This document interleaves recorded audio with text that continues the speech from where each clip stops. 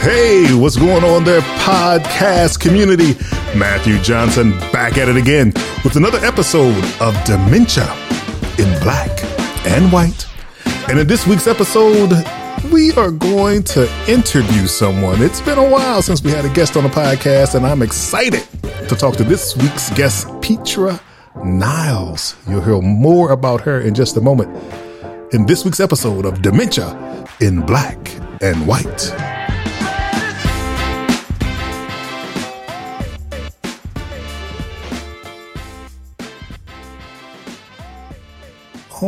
All right. So let me introduce the special guest that we have with us today. This is a podcast and it's called Dementia in Black and White. And some of you have probably been wondering, well, Matthew, if you're talking about aging so much on your podcast, why don't you ever talk to a gerontologist? Well, that's going to happen today. So calm down and sit back and listen to this conversation. Let me give you a little bit of background about our guest today. Petra Niles, MSG, Master's of Science in Gerontology. She has an extensive background in aging issues such as care management, elder abuse, program development, and curriculum development. Petra currently provides ongoing education and outreach in the Los Angeles area, as well as implementing culturally specific workshops to the African American community in collaboration with faith-based institutions. Petra also believes strongly in the importance of motivating young people to better understand and become active in the fight against Alzheimer's, but also about aging in general, getting young people involved at an early age to help them understand the aging process. And that's something we are going to talk about, as well as other things related to the topic of aging and gerontology in general. So I want to take this time and welcome to the podcast for the first time, but hopefully not the last, Miss Petra Niles. Good afternoon, Petra. How are you? Well, Matthew, how are you? I am well, too. And thank you for agreeing to sit and talk with me and talk with our audience and just continue to discuss this. Of course, my audience knows that I'm just documenting my journey through taking care of my mother with dementia. But as I come across information and as I come across people who are doing things in the community, I think it's so important to just amplify them in any way that we can. And your name had popped across my email stream on a number of occasions. Petra Niles doing this. Petra Niles is doing that. And so I'm like, who is this Petra Niles? So I got a chance to talk to you, and now I want the podcast community to get to know you as well. So if you don't mind, I did give a kind of professional bio about you. But first, before we start, tell us what else you would want us to know about you, and then specifically how you decided on the field of gerontology and how long you've been doing it. I am a lifelong learner. I love to learn every day. There are so many things in life that are really sometimes missed. It may be a simple, this is springtime, and so the new life is forming in the flowers and the plants, and that is also representative of our lives in general. And one of the things that when I considered aging, mostly because I grew up having really strong connections to grandparents and great-grandparents, and to be able to have that opportunity, I believe that many have not, and to be able to listen to them and hear stories and have them speak into my life in ways that I now appreciate more as they're all gone. And I definitely love the times when they would say things that I thought, oh, this is what you get to do when you're older, and you are somehow allowed to say them. So it was really a really great experience, and their love for life and love for family was really important for me. Fantastic. And how long have you been gerontologist? Yeah, I've been a gerontologist for over 23 years. I wanted to go to the end of your bio where you talked about a strong belief in helping young people have an understanding of aging. So tell me why an interest in that. What is it that would be beneficial for young people to understand the process of aging a little more? There are so many benefits from being connected to our elders, to be able to hear their wisdom, the ability to have applied perseverance in very challenging times when they grew up and were young adults and still survived to later ages. That's so very beneficial for us to hear. And also, there are, I've lived the dichotomy of working with young people, teaching third graders while I was going to school and sometimes in my gerontology classes. So I had both perspectives. Understanding that also young people, teenagers, there were some similarities that were quite interesting. The ability for young people to fight for independence, young adults. So were the seniors fighting for their independence, to maintain their independence and to live their lives based on they were not children, they were adults and could make decisions even if they were bad. There is also the issue of, in independence, transportation, younger people wanting to drive, older people still wanting to drive, and having those struggles back and forth. It's not safe and your responses are slowing up and it may just be a challenge for you. So looking at that perspective, the cycle of life, just by observation, it was just amazing. Very interesting. Yeah. And as you're talking, I can certainly see all of those similarities in terms of agency for a young person as well as an older person. So that's a very interesting connection that I would not have made. So thank you for shining some light on that today. All right, let me ask you this. In terms of barriers or challenges, what are some of those in terms of you and the work that you're doing in the community, being able to get your message out and getting your message to the right people?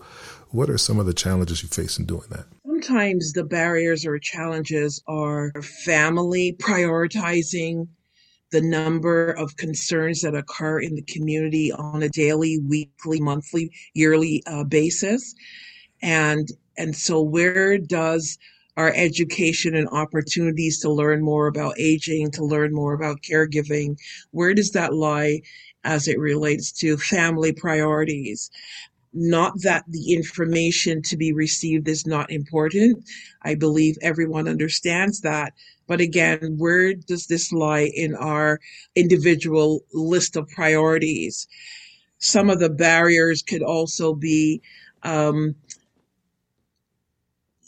just recognizing that, okay, we'll just deal with this later. Again, priority, but also even when things are occurring that there is a need for education and assistance, it's still a matter of accepting help. Some people are challenged by simply accepting help. And what that looks like for everyone may be different. But that's one of the barriers. Or a simple barrier could be, okay, I'll take the information, a brochure, a pamphlet, a video, anything, but after looking at it, after reading it, there are questions and the lack of understanding, but there isn't a follow-up. Taking the initiative to follow up and ask questions until you understand. So that could be a barrier, just not simply reaching out for help, but also asking questions until you understand what the programs are, what the diagnosis or information about the diagnosis is, and that goes across healthcare systems. Yeah, very good. And it definitely, those challenges you mentioned are certainly real and true in the African American community. And it's sad in the sense because there is a lot of information that's out there, and there are oftentimes programs that go unused or underused because people don't know about them or they don't have the information. So That's good. I'm glad we're talking about things like that here today. So hopefully it encourages people to seek the information. And if you get the pamphlets, if you have access, go ahead and make the call. Go ahead and check the website. So let's talk about some of the successes that you've had. What type of successes have you had along your professional journey as it relates to gerontology and aging?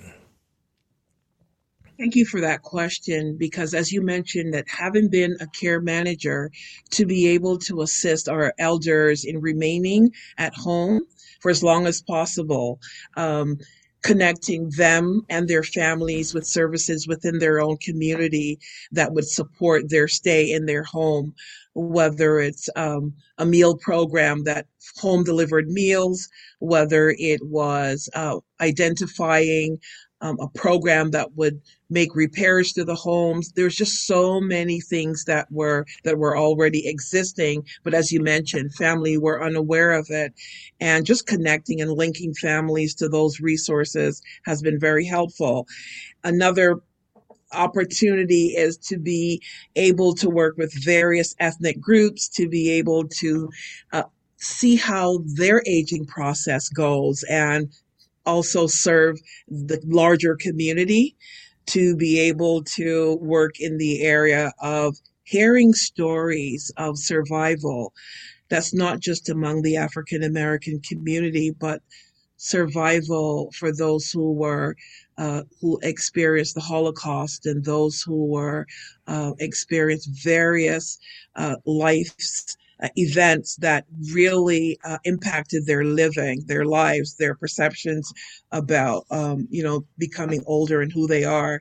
And also working with a multidisciplinary team is the one that I love so much, in the area of elder abuse, to be able to come together with so many people, from law enforcement to psychiatry and geriatric medicine and psychology and elder law attorneys and the fire department, social workers, adult protective services, coming together to work on behalf of a senior who was abused, and coming together to discuss the case and potentially bring charges against the perpetrator, because elder abuse is a crime. And so all of these areas have been really, really amazing. The opportunities to be able to meet and collaborate with such wonderful people in the area, in the field of gerontology, and to continue to stay connected to them, because this field is somewhat small. Yeah. And I certainly, just in my limited dealings with some other disciplines in terms of the healthcare field, can certainly appreciate the import of someone with your background, because I can see, as you mentioned, all of those different disciplines. If you're at the table providing the perspective from a gerontologist, I believe that certainly enhances the ability of those people who are, in the service industry to be able to provide that service in a way that's a fit. So it's not, certainly not doing any harm. And I believe that's what the doctors take that oath to say: first, do no harm. But if you don't know, how to deal with someone with Alzheimer's, how to, if there's something culturally sensitive that you don't have awareness about, unfortunately, you can end up doing harm as you're there to protect and or to serve. So wonderful, wonderful. All right, let me ask you this, a kind of a broad question, but when we talk about these different disciplines coming together and just being there to serve all of the different communities, larger communities and the micro communities, is there anything that the government could be doing better in that regard, whether we're talking about federal, state, or local governments? There are already existing programs that I believe should always be revisited as it relates to funding. So there are area agencies on aging where a family who's concerned about an aging parent can certainly start there, to be able to be connected with resources within their community. So already additional funding for already existing programs, and to be able to expand healthcare access. There's still issues in very particular communities, and advocating for policies to improve the options for elders to remain independent in their homes for as long as possible. And We know aging is something that we all experience. And there's a quote that I would love to read. All right. It is, do not regret growing older. It's a privilege denied to many. Yes. That is an excellent quote. That's right. Because the alternative is not that great. So certainly it is something we might complain about, but it is a privilege to be able to do that, to just grow older. All right. So one of the things I wanted to do, especially having a gerontologist at the table, is to have you talk about the differences. I'm, doing a podcast about dementia, and it is oftentimes confusing to understand normal aging versus early onset of some type of dementia. So can we just talk briefly about that? What's the difference between the two, and or what are some of the key signs that we're supposed to look out for if we're novices in this field? Thank you for that question. There are so many people who sometimes become very overwhelmed with aging and what to expect and what not to expect. The idea of, I can't find my keys, and what does that actually mean? You had them earlier. And there are some things, some changes that occur with aging, and so slower thinking, difficulty sometimes paying attention, and you do forget things, but you're able to retrace your tracks and then find them. So you misplace your keys, but you retrace your tracks and know that, okay, where was I last? And then you go there and you find them. However, and the more serious memory problems would be challenges or trouble paying your bills, not paying them at all, and they're just piling up, or paying them over and over, repeating questions, repeating stories because you've forgotten that you have asked a question or shared that story. And then there's also getting lost in familiar places, and definitely forgetting names and not being able to remember the person's name. So those are some of the more serious issues to be concerned with and to speak to a physician about if anyone is experiencing anything like that. Yeah, excellent. And certainly earlier, the better in terms of if you do see those signs, getting to that physician. And so let's say that we're past that now. We've gotten somebody who saw the signs, got their loved one to a physician and had them properly diagnosed. And now they have switched from becoming a spouse or a child of the person, a daughter or son, to becoming a caregiver. What type of advice would you give to a person who's new to caregiving? Caregiving, first I want to say that a caregiver is someone who provides care to a family member, to a neighbor, to a friend. And so acceptance of that term is really important as it relates to healthcare, because it can come with some benefits that if you didn't, being a caregiver, you won't be considered for specific benefits. So just accepting the term of a caregiver is very important. To be able to first become educated about the diagnosis of your loved one, understand what the diagnosis means and the progression of it so that you can anticipate decision making, start meetings with the family. And, sometimes we do understand that family dynamics may be challenging for some.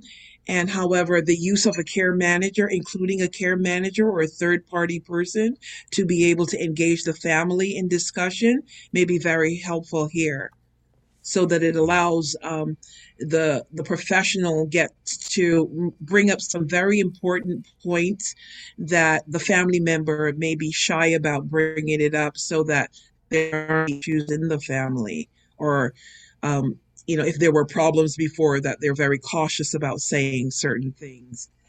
So coming together as a family, and then to be able to identify resources within the community and building a support system to be able to accept help, as I mentioned before, and to recognize that you are not alone and that you can't do it by yourself. These journeys require assistance and support, and definitely being connected to a support group so that you're sharing and feeling supported with others who are on the same journey. Yeah, absolutely. Thank you. Fantastic.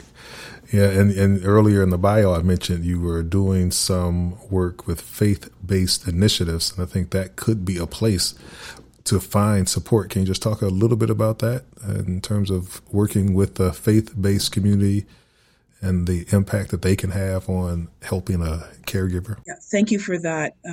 This is a really important work. The churches have had access to families for so many years, and many of the elders within the church are sometimes unable to attend church because they've gotten sick, and have been the supporters of the church since sometimes the founding of the church, and so their families are um, in need of support. And so churches providing a space where the family members or the caregivers can come together and share and bring in outside resources to support them in the area of education, and other areas, to be able to still provide the spiritual support to the person with whatever diagnosis they have, as well as for the caregivers.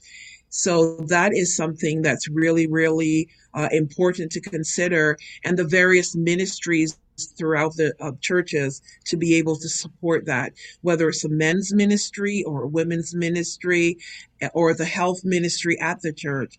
It all works together.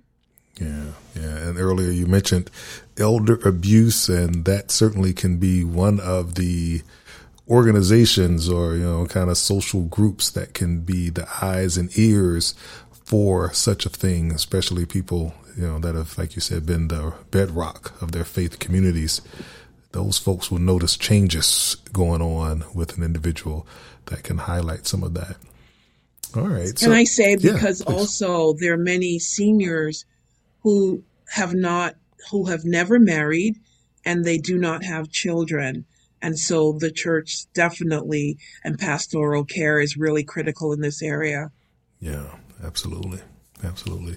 All right. So, wanted to ask in terms of, so you got somebody who has now accepted that role as a caregiver, and they're out there and seeking the support and all of that. But what about self-care for the individual? Because oftentimes I believe that can be overlooked as a person is, taking on this role and the responsibilities that come with it. Can you talk about the importance of that, self-care? Self-care is very important, and self-care actually should be considered a must. It should be intentional. It should be incorporated on a daily basis, even if it's just 10 to 15 minutes. It's that important for the person who is a caregiver.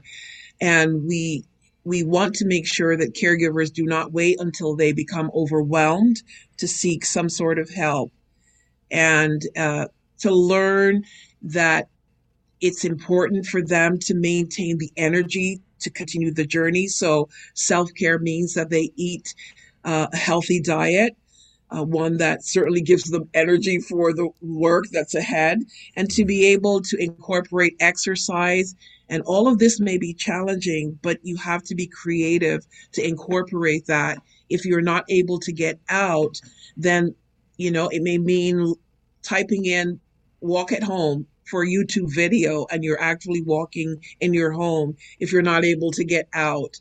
And to be able to also incorporate sleep, which is so critical, so that your body is replenished, and you can wake up the next day and be able to carry on a little bit further.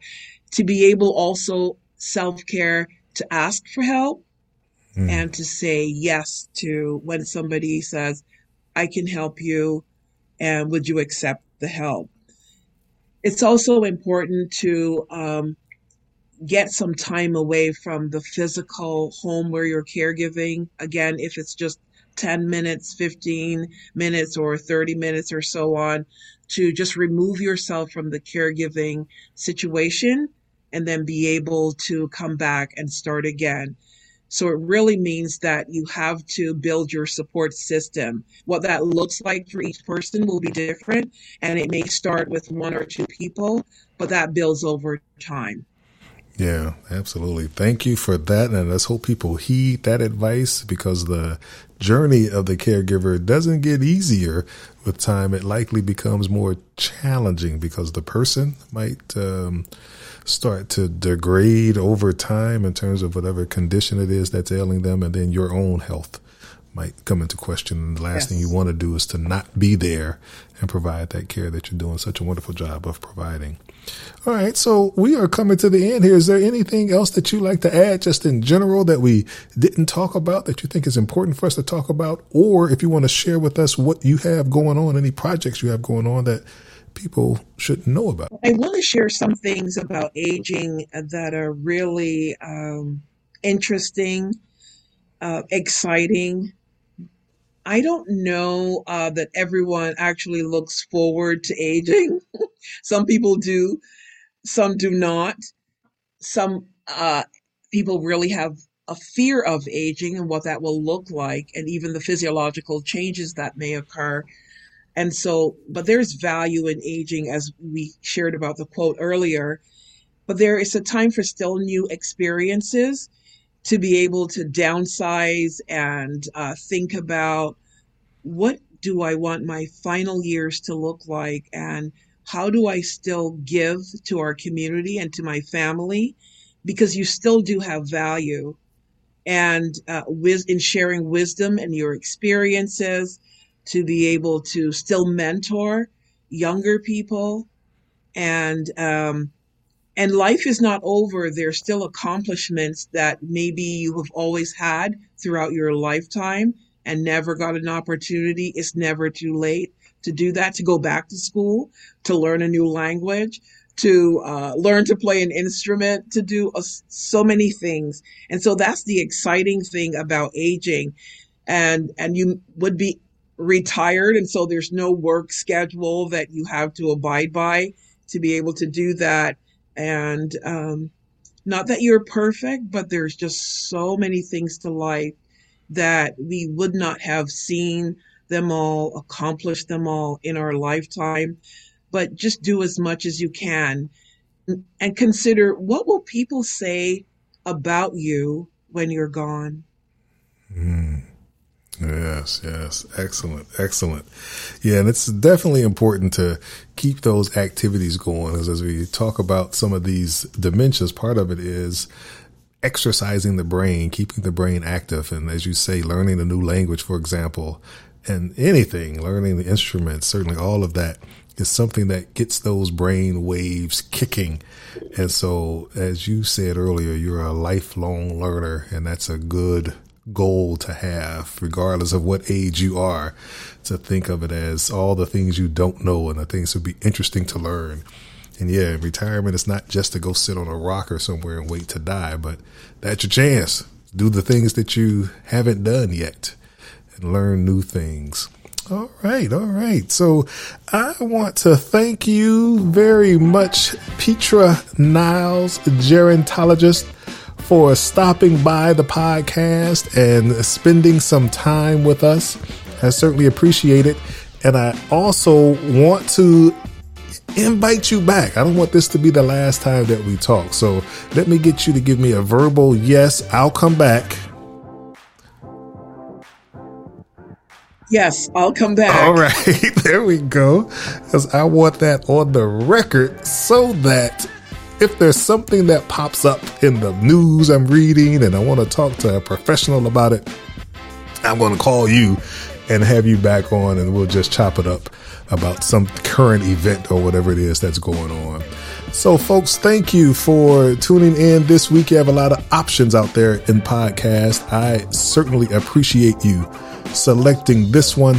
And until next time, always, that's wonderful what you're doing, taking care of your loved one. But please also, as Petra Niles just said, take care of yourself. Until next week, I'm out.